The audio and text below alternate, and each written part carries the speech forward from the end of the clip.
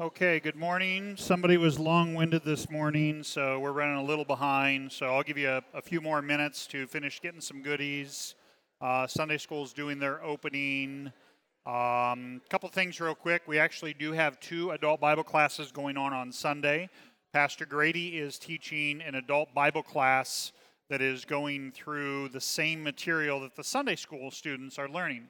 So if you're a parent or someone else that just wants to follow the Enduring Faith program from CPH, Pastor Grady is teaching that in the library, and so you're welcome to partake of that. We are studying the book of Daniel. A quick appeal from our Sunday school superintendents. We have had a few more kids than we had planned on for Sunday school. Thanks be to God for that. And so we could really use some additional teachers to help out. We're trying to do 2 teachers to a classroom. That way it's not too dependent upon just one person. So if you feel so moved or have a Sunday or 2 Sundays here to help out, talk to Ann Mundrick or Amanda Probst. Okay? Don't forget, we also have high school Bible class that is now started, and that meets downstairs in the youth room. Joel and Mary Davis are teaching that. So lots of good, exciting stuff. So, okay? Any other quick announcements before I let you finish up? Okay, I'm going to give you 2 minutes here to finish getting coffee and get situated, and then we'll dive into Bible class. All right, good morning, everyone. Welcome to our Sunday morning Bible class. Let's go ahead and get started with prayer. The Lord be with you. O Lord, we implore you, let your continual pity cleanse and defend your church. And because she cannot continue in safety without your aid, preserve her evermore by your help and goodness. Through Jesus Christ, your Son, our Lord, who lives and reigns with you in the Holy Spirit, one God, now and forever. Amen. So we are studying now, or have begun a study on the book of Daniel. There should be about 50 copies floating around to get us through the book of Daniel in a efficient fashion. I purchased a reproducible CPH Bible study that we'll just kind of use as a guide to get through that. So I believe those copies have kind of been passed out. If I need to make more copies each week, I will. Otherwise, if you could just share between couples, that sort of thing, take them home during the week. Wanted to give you something to take some notes on, and for those of you that like to do study during the week, have something in your hands to be able to do so. Last week, we talked a little bit about apocalyptic literature, and that's what Daniel is. Daniel is an apocalyptic book, meaning that it deals with end times. And so we are studying now the book of Daniel to really prepare ourselves for studying the oft misunderstood book of Revelation. A lot of people have asked, hey, Jesus must be planning on returning pretty soon, especially with the pandemic, the election. Ginsburg died this weekend. I mean, Jesus has got to return soon, right? Well, let's dive into Scripture and answer some of those questions, okay? So last week, just a quick review, when we talked about characteristics of apocalyptic literature, we identified 5 things that we will recognize from them. Number 1, there will be some sort of promise or revelation of a deliverance from affliction. Number 2, there will be dualism, which just think Star Wars, if you have a hard time understanding that word, good versus evil, right? So the Sith Lord versus the okay, you got it. Number 3, God's control. So apocalyptic literature from Scripture will always remind us, who's on first, okay? Not third or whatever if you're an Abbott Costello fan. God is always in control, okay? Number 4, there's going to be revelation of divine secrets, meaning God is going to give some sort of information now in the midst of these books that you're not going to be able to find elsewhere, especially in this earthly life. 5, there's symbolism, okay? Symbolism that often seems bizarre. We're going to see a little bit of that as we get into Daniel's visions, the book of Revelation, the beast, the horseman. I got an email earlier this week from a high school student asking about the mark of the beast, things like that. So that's all part of it, okay? So one of the things you can do on your own this week, there are some passages that are listed. He'll kind of scroll down them. We're not going to go through all those right now. But if you go through all these passages, try and identify which of those 5 characteristics of apocalyptic literature, that's a mouthful, are recognized here within the book of Daniel. Okay? We're going to dive into the next section here of the Bible study, which is the interpretation of apocalyptic literature. So throughout the history of the Christian church, there have been essentially 4 different methods proposed for interpreting the apocalyptic writings of the Holy Scriptures. Okay? The first one is that some argue that apocalyptic writings describe historical events that had already occurred at the time of writing. Okay? So rather than looking forward, they are looking, what direction? Backwards. Okay? The real author then would claim to be some important individual from the past who had predicted these occurrences. Thus, the prophecy of apocalyptic was actually written after the fact. Well, this interpretation holds true for much non-biblical apocalyptic literature. The Christian confesses that biblical apocalyptic literature is truly prophetic. And underline or write that word off to the side, prophetic. So when we interpret Scripture by using Scripture, we recognize that it is prophetic. It is pointing forward, and indeed was written prior to the events it describes as happening in the future. Okay? Now, some of you have done a little bit of study, and you might be familiar with the term the historical critical method, which is not how we as Lutheran Christians would interpret Scripture. The historical critic method would take history itself and use that as the deciding judge and jury for whether or not this part of Scripture is actually correct. Okay? There was a Bible project, the Jesus Project, that was back in, 60s or 70s, and they went through with all the so-called experts to identify what parts of the Bible are actually true and what are not.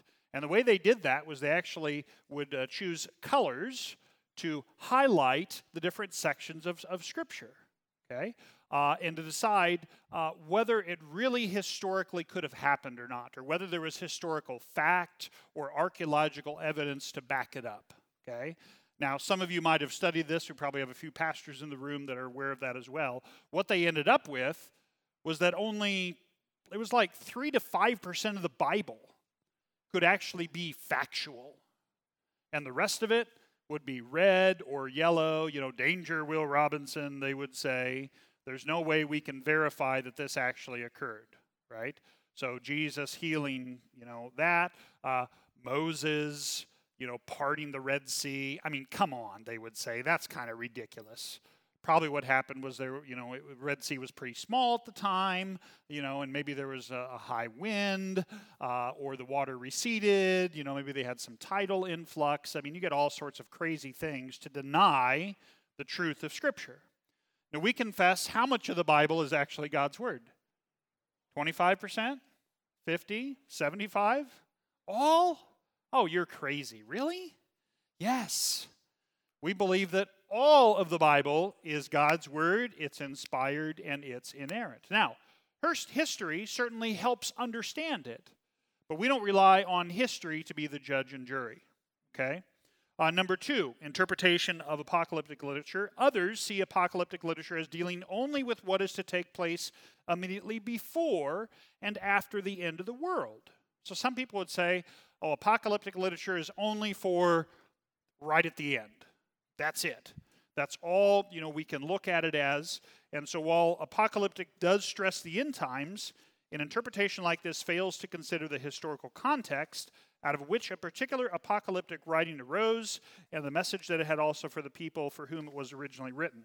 Okay? Now, people that would fall under this method of interpreting, you've probably met before, or perhaps in a prior life, Theophilus, you were one, and that would be a dispensationalist. Okay? Someone who is now looking at a literal rapture, and not just one rapture, but several raptures. This would be akin to the Left Behind series.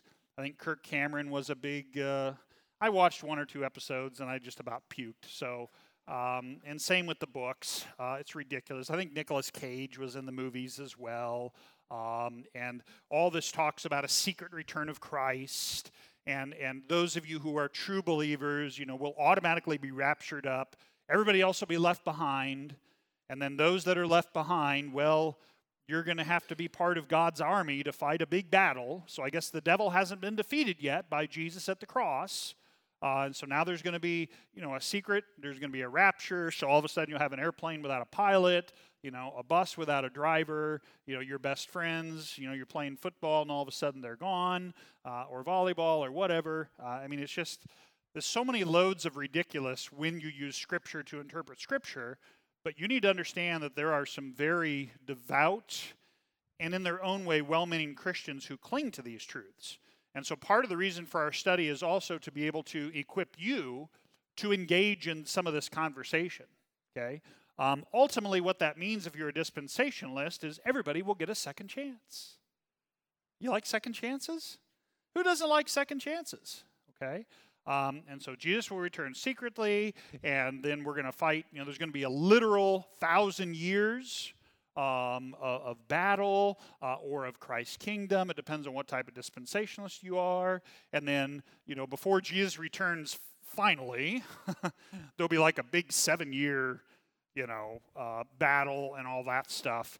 And then those that had opportunity for a second chance hopefully will go on to heaven. Now, I'm kind of summarizing some of that. Dispensationalists do fall into different camps, but it's a literal understanding of the millennium, and that's how they would see apocalyptic literature in terms of its interpretation. Point number 3. Still others believe that apocalyptic has nothing to do with actual historical events, but merely gives general principles of life. So there would be those, we're going to study the book of Daniel, and Daniel is actually given a vision of heaven, of the throne room, okay?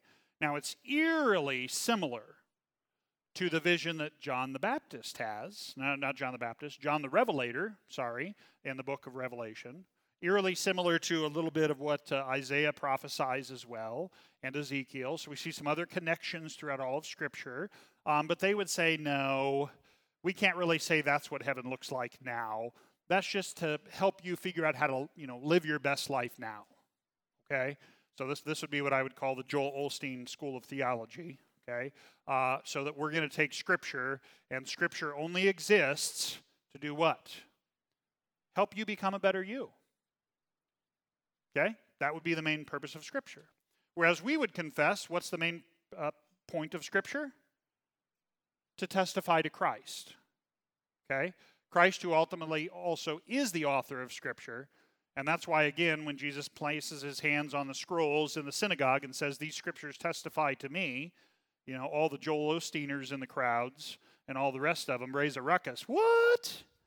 No, that's there to help me, be my best me and be a better person and climb Jacob's ladder all the way up to heaven. Okay? All right? Number 4, the most satisfying approach, and this is how we're going to study Daniel and Revelation, is to see apocalyptic literature as a broad sketch of the entire history of God's dealings with his people up to and including the end. So what you're going to see when we study, Daniel, okay, so the first 6 chapters of Daniel, there's 12 chapters in the book. The first 6 deal with specific life of Daniel. We're going to meet Shadrach, Meshach, and Abednego. So we've got the fiery furnace, right? We got all this stuff going on, and I'm going to take you on a short tour of history before we're done here this morning. And then the last half of Daniel deals specifically with the visions that God gives him, okay? But in the midst of that, we're going to learn not only of the visions of what heaven looks like now, what it will look like, but it's also applying to God's people at that time, and also summarizing a little bit of the human narrative in terms of the fall into sin, the rescue and promise of a Savior, okay? So long story short, when we read apocalyptic literature, we're not just focusing at the end time.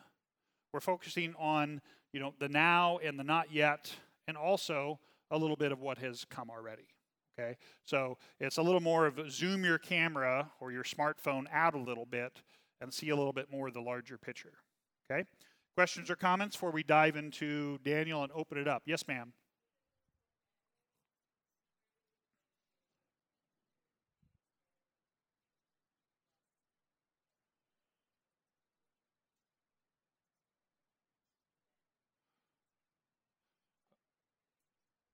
Okay, so her question for those listening online, let me see if I can summarize what you said.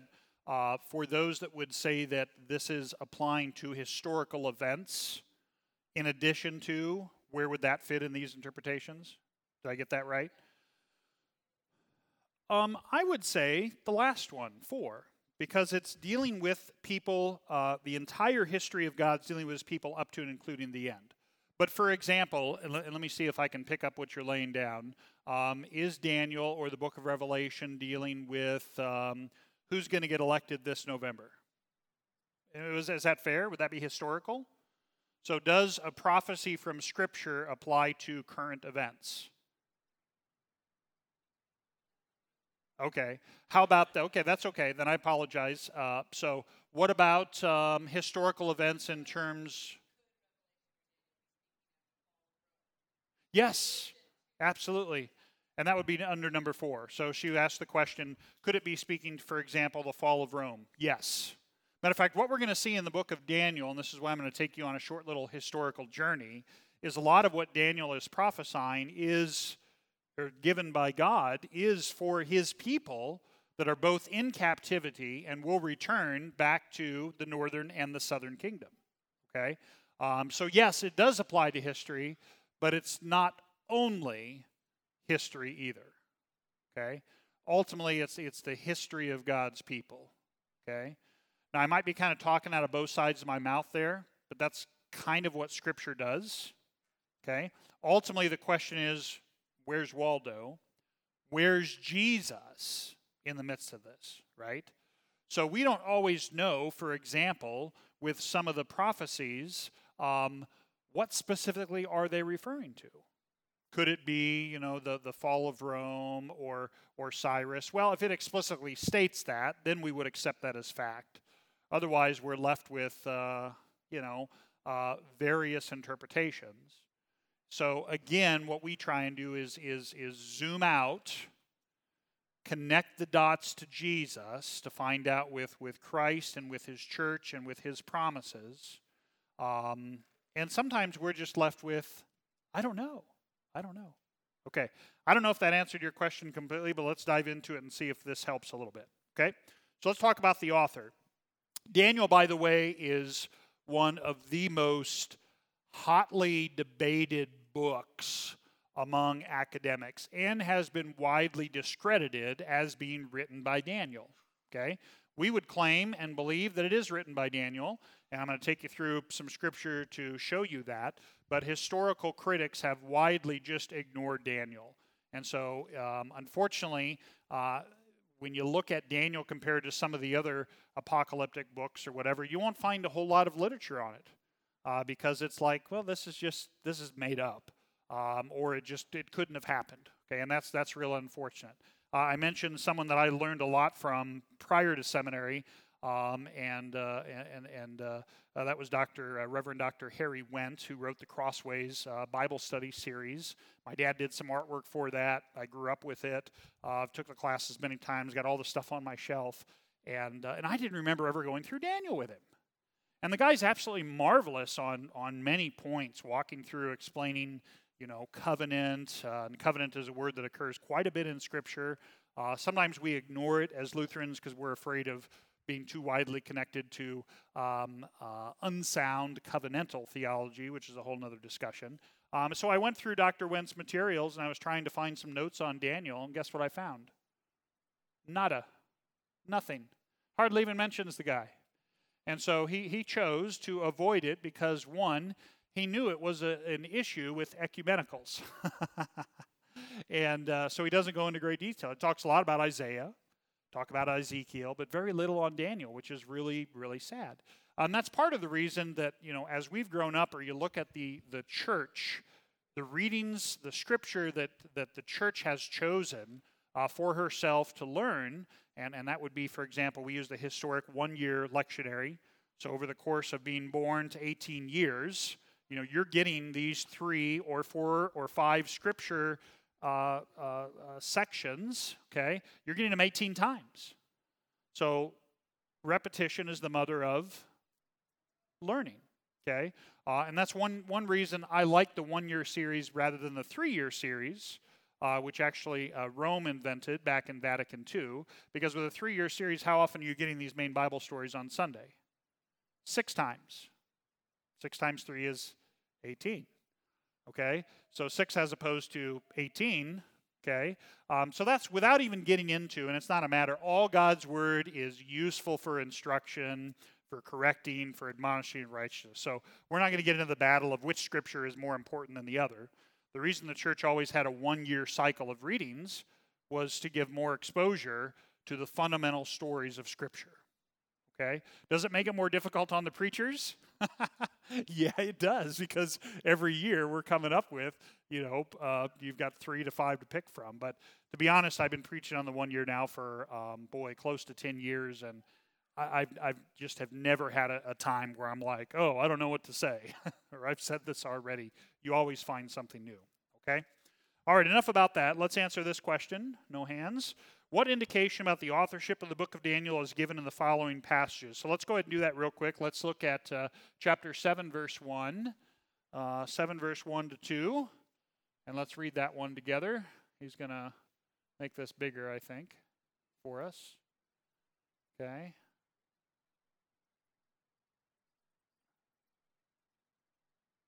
That's just going to make the text, but you need to drag the box over. He's using a new thing. You might as well just put the Hebrew and Aramaic up on the left so the smart people in the room can read that. I can't read Aramaic. That's the other thing about Daniel, by the way. Daniel is actually bilingual or written in 2 languages. So about 2/3 of it is written in Hebrew, and the other third is written in Aramaic, okay, which is kind of interesting. We don't know why. Scholars have made lots of guesses as to that. It could just be a little bit of Daniel writing everything, but we'll get into that here a little bit. Here we go. Can you read that? Is that big enough for you? He'll figure it out. Okay, here we go. In the first year of Belshazzar, king of Babylon, Daniel saw a dream and visions of his head as he lay in his bed. Then he wrote down the dream and told the sum of the matter. Daniel declared, I saw in my vision by night, and behold, the 4 winds of heaven were stirring up the great sea. We're going to stop right there and ask the question, who do we hear from this book has the visions and then writes them down? Daniel, okay? Let's go to verse 28, 7 verse 28. So we just want to see what the letter is claiming for itself. You ready? Here we go. Here is the end of the matter. As for me, Daniel, my thoughts greatly alarmed me, and my color changed, but I kept the matter in my heart. So again, whose thoughts? Vision, Daniel. Let's go to 8 verse 1. Let's read it again. In the 3rd year of the reign of King Belshazzar, a vision appeared to me, Daniel, after that which appeared to me at the first. So who are the visions given to? Daniel. Let's go to 15. Okay? You're going to probably get tired of reading some of these because they pretty much say the same thing. 15, here we go. You ready? When I, Daniel, had seen the vision, I sought to understand it, and behold, there stood before me one having the appearance of a man. Wait for it. You're gonna love this Son of Man, the appearance of a man, and see how Jesus was at work before Jesus actually became a human being. Because Jesus was always the Son of God, okay? Always the second person of the Trinity. John's Gospel tells us, who spoke creation into existence? The Word, the Logos, the pre-incarnate Christ. It was the Word. That's what John confesses, okay? And then John 1:14, and then the Word, this Logos, became flesh, right? And made his dwelling among us, okay? What are we on? 9 verse 2? Okay? We're just kind of letting our fingers do in the walking here. Oh, I'm getting dizzy now, son. 9 verse 2, okay? In the first year of his reign, I, Daniel, perceived in the books the number of years that according to the word of the Lord to Jeremiah the prophet must pass before the end of the desolations of Jerusalem, namely 70 years. Now, here's a direct answer to the historical question of whether apocalyptic literature is applied to current events, if I understood your question correctly. And so it would claim that here in itself. So he mentions Jeremiah, And he's also going to talk about the desolations. He's going to talk about the 70 years, okay, which is actually the amount of time that passed. And I'm going to take you on a little walkthrough of history here in a second, just with names and dates, because you've got the captivity by the Assyrians first, if you will, with the northern kingdom, Assyrians, then Babylonians with the southern kingdom, and you'll see where the 70 years come in. And so it's pretty amazing. Okay, all right. What's the next one? 10 verse 2. Here we go. In those days, I, Daniel, was mourning for 3 weeks. So we just got a reference to Daniel again. Let's go to 12 verse 4 and 12 verse 5. Here we go. But you, Daniel, shut up the words and seal the book until the time of the end. Many shall run to and fro, and knowledge shall increase. Then I, Daniel, looked, and behold, 2 others stood, one on this bank of the stream and one on the bank of the stream. Okay, hang on to that or in your notes, because in Revelation, there's a lot of talk about a river. And there's a lot of talk about an angel who has 1 foot in the sea and 1 foot on land. It's just when you start, interpreting Revelation based on Daniel, the similarities will just give you goosebumps.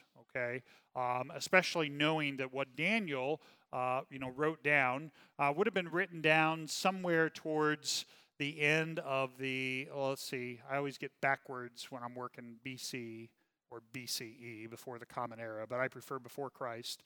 So you're talking, early 500s roughly. Okay, so Daniel would have been probably between 80 to 90 years of 90 years of age when he finally wrote all this down. He was taken away into captivity as young as 10, probably no older than 18 or 19. So Daniel actually spends pretty much the whole time, 70 years in Babylon. We'll get into that in a second. Okay, all right. And then we got 5. Daniel looked. Okay, so Daniel. Now take us to Matthew 24:15. And let's answer this question. So now we're going to the New Testament. So we're going some, 600 years into the future, right? Back to the Future 2 was on last night. I turned it on after I got home because golf was over with, and I just needed something to unwind before we had. So I only watched like 10 minutes of it. But, Marty McFly is trying to, prevent Biff from getting the almanac. And, anyway, so it's all this kind of time travel type stuff, right? So we have, prophecy from the Old Testament that now we see fulfilled in the New Testament, and there was no magical DeLorean to ferry information back and forth. No crazy professor, right, to do that. So let's read Matthew 24:15 together. These are red letter words, so this is Jesus. Jesus said, here we go, so when you see the abomination of desolation spoken of by the prophet Daniel standing in the holy place, let the reader understand. Then let those who are in Judah flee to the mountains. So Daniel, what Jesus is saying is Daniel is prophesying about the destruction of Jerusalem, which Jesus also prophesies himself, says that it's going to happen. No stone is going to be left unturned. We know that took place in 70 A.D. So there were 3 temples. First one was built by Solomon. Second one, we're going to actually cover that here. Second one was built after the return from the captivity. The third and final one, and the one that Jesus would have been at, was built by Herod the Great. Okay, question in the back. So the book of Daniel makes those claims for itself that I, Daniel, am writing them down. Could some people be saying that, well, Daniel is saying it's God's words, it's not mine. A little different than English. I mean, yeah, English is obviously the translation of both the Hebrew and the Aramaic, and it's difficult sometimes to get the word structure. I would simply say this, is that the book of Daniel for itself makes it very clear and claims for itself who is the author? That Daniel is the author. So he says that he's the one that has the visions. He claims that he is the one that has written it down. And, So, and we accept that as it is. Okay? To deny that Daniel didn't write this, okay, and that's what historical critics will do. If it's not Daniel, then Scripture's not reliable, first of all, right? So then Scripture's not reliable, okay? Jesus then is also not the author. He's not the Logos. And then Old Testament prophecy also falls under suspicion. It becomes fallible. Okay? Let's do this real quick. Let's back up a little bit and let's take a trip down memory lane. Can you pull up real quick a little sheet that I put together? And you guys can take notes on this. Okay? Make that as big as you can for the folks. So in 722, okay, Samaria, that's the northern kingdom. That's Israel. And the last couple of weeks, if you've been listening, not just in Bible class, but sermons, we've been talking a little bit about northern and southern kingdoms. So this is kind of timely to put your pieces of your brain together. Let the synopsis fire. So Samaria is captured by the Assyrians. Okay, the Assyrians basically become taken over by the Babylonians or the Medes. So this is the northern kingdom. This is Israel. Okay. And then we're gonna jump down about 100 years. In 605, Nebuchadnezzar is a general in the Babylonian army.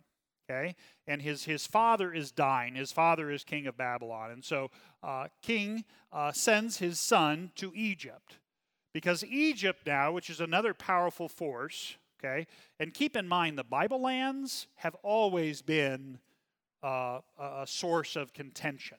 I mean, just historically, you study world history, perhaps more so than anywhere else in the world. And so the Egyptians now were concerned that the Assyrians and the Babylonians were doing what? They're getting too close to Egypt. Okay? So a big battle is fought. King Nebuchadnezzar basically triumphs over the Egyptians. Later that same year in 605, I didn't have this up here, Nebuchadnezzar's father dies, and guess who becomes the king of Babylon? Nebuchadnezzar. We're going to be hearing a lot about him in the book of Daniel. Okay, in 586, then King Nebuchadnezzar captures Jerusalem. Okay, now all these deportations that Jeremiah and other prophets had prophesied or lived during did not just take place like in 1 year. So people were gradually taken from the Bible lands over to Assyria, to Babylon over a 10, 20-year period and even more. Okay? Why did this other country come in and take all the people? Well, why did the United States want the German rocket scientists from World War II, after World War II? Why? Because they were the best at what they did. Okay? German technology was ridiculous on some fronts. And they were ahead of where we were in the United States, and that's just fact. Okay, and that's kind of how the bombs got built, and later on, and all that stuff. So study your history, folks. Not the first time that happened. So that's what Babylon and Assyria did, was they took all the smart cookies and the people they could train. Daniel was obviously very bright. He ends up serving basically in the court for his whole career. So he's identified early on as someone, who, hey, this guy could be a Rhodes Scholar, right? This guy, my goodness, he got a 35 or a 36 on the SAT and, 1540 on the SAT or whatever, for you parents that know what all that stuff means. And so we're going to fast track him, right? He's gonna. What's in the Navy where you go from being an enlisted guy, they put you on a track to become an admiral? Yeah, it's a special. Yeah, and they identify the young, even not commissioned, but enlisted men and or women that have the abilities for leadership and the mind, and so that's what happened with Daniel. Okay, so when we hear about, and I'm going to make one other connection for you, when we hear about the wise men from the Christmas story, and the wise men came from the east, who could the wise men probably have been, or most likely? They would have been smart cookies that had been trained out east. Not in China necessarily, but probably Babylon and Assyria. Okay, very interesting. Okay? And so that faith, perhaps even Scripture itself, had been passed down from all the days back in Babylon. Technically, Daniel, Shadrach, Meshach, and Abednego would fit the qualifications or definition, you ready for this, of wise men. Okay? Sometimes people will say magicians or sorcerers. It's much more to it than that. Okay? Very learned men. Okay. Fast forward a little bit. So in 586, Jerusalem now falls.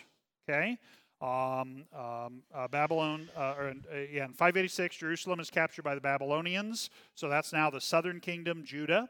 In 539, so this is 47 years later, Babylon then falls to Cyrus. And King Cyrus is an unbeliever.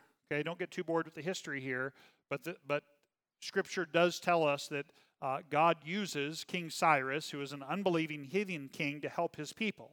And it's actually as King Cyrus that now allows the people of Judah to return to their homeland and actually to rebuild the temple. Okay? So regardless of who's in office or whether the elections go your way this year or any year prior or any year after, what do you as a Christian always trust? That whoever is elected, God's going to do what? He will use them for His will. Okay? And He will provide for you. Okay? How do you know that? He's done it before. Okay? Now, in the past, God spoke to the fathers through the prophets. Now, in these last days, He's spoken to us through His Son. Okay? So just be careful you don't get too bent out of shape, okay, in the midst of politics and current climate. There's always been those challenges, and be careful who you put your faith in as well. Okay? All elected officials. Okay? So I'm talking not only to both sides of the aisle, just to you as Christians. Okay, of what you need to trust and believe that God is yet at work and bigger than all this. So in 516, the temple is finally completed, is rebuilt. It obviously took some time. Fast forward then after that, in 334, Alexander the Great, so this is from Greece, conquers the Medes and the Persians. In 323, Alexander the Great dies. The kingdom then is divided under control of Ptolemy from Egypt and Seleucus from Syria. 175, Antiochus the fourth rules Palestine. In 167, Antiochus institutes worship of Greek gods in Palestine and also commands it in the temple, which leads to revolt from the Jews. And so 3 years later, they regain control of the temple, first under Mattathias Hasmoneus and then his son Judas Maccabeus. And in the apocryphal books, the intertestamental writings, we have 1st, 2nd, 3rd Maccabees, which are very good history of what happened during this time, okay? And that's actually where Hanukkah comes from, okay? Get the Adam Sandler happy Hanukkah in your head for those of you that are goofball comedians, okay? And 142, the Jews then win political independence, okay? But we know that doesn't last because in 63, Pompey conquers Palestine for Rome, and then Rome basically has control throughout the rest of the New Testament. Okay? So I just want you to have a little bit of an understanding of, who's in control of what in terms of the Bible lands, because that also applies to Daniel. Daniel's visions are going to apply to this timeline, this brief timeline, this history that I just shared with you. Okay? All right. Any quick questions on that or anything that prompted? We're almost out of time for today. I need to put a map up there. I tell you what, next week, I'll throw a map up here so you can kind of see geographically what we're talking about, okay? The easiest way, now, I'm just going to get a map next week, okay? Good question, okay? And it was difficult, remember, because the borders in the areas are constantly changing depending on who's in control. But here's the easiest thing for you. So you got Northern Kingdom, Southern Kingdom. So right, so Nazareth is up to the top. Okay, Samaria. You got down south. You've got Jerusalem, if you will. Okay, and now I'm facing that. Everything basically to the east. Okay, and especially more now up to the north. Okay. So the first group, Medes, Persians, if you will, think Persia, come down here, and now we've got, and that when you look at that map and you overlay it with conflict that's going on still today, what nations are you going to see? Iran and Iraq. That's exactly right. So Babylon technically is Iraq. That's exactly right. Yeah, no, good question. Yeah, I think Medes, Persians, mainly more north, if you will. Babylon more to the south. Okay, but all of that off to the east. Okay, I'll get you a map next week. Okay, if you have a study Bible, you can kind of look up some of those maps and just kind of get. Some people are very visual like that. Probably firefighters like to have maps and layouts of everything. So I get that. Sorry, I was trying to create word pictures for you, so my fault. So, okay. Okay, we're out of time for today. Any other closing questions? We're going to jump into some of the, if you kind of fast forward, we're just going to jump into Daniel chapter 1 then next week. And we're going to be talking about the Shadrach, Meshach, and Abednego, the testing of the 4 men, Daniel as well. Any other questions? Okay, if you haven't already, go ahead and open up the book of Daniel this week. We're not going to read through it in class. We're going to be pulling out some of those things. Make it through the first chapter to this week. If you want to go ahead and jump ahead, you can. I think we've got 10, 11, or 12 lessons with this, but we'll kind of take it as it goes as well. Okay. Anything else? Okay. Hope you learned a little something today, and let's stand and close with Lord's Prayer. Lord, remember us in your kingdom and teach us to pray. Our Father, who art in heaven, hallowed be thy name. Thy kingdom come, thy will be done, on earth as it is in heaven. Give us this day our daily bread, and forgive us our trespasses, as we forgive those who trespass against us. And lead us not into temptation, but deliver us from evil. For thine is the kingdom, and the power, and the glory, forever and ever. Amen. Peace be with you. Amen.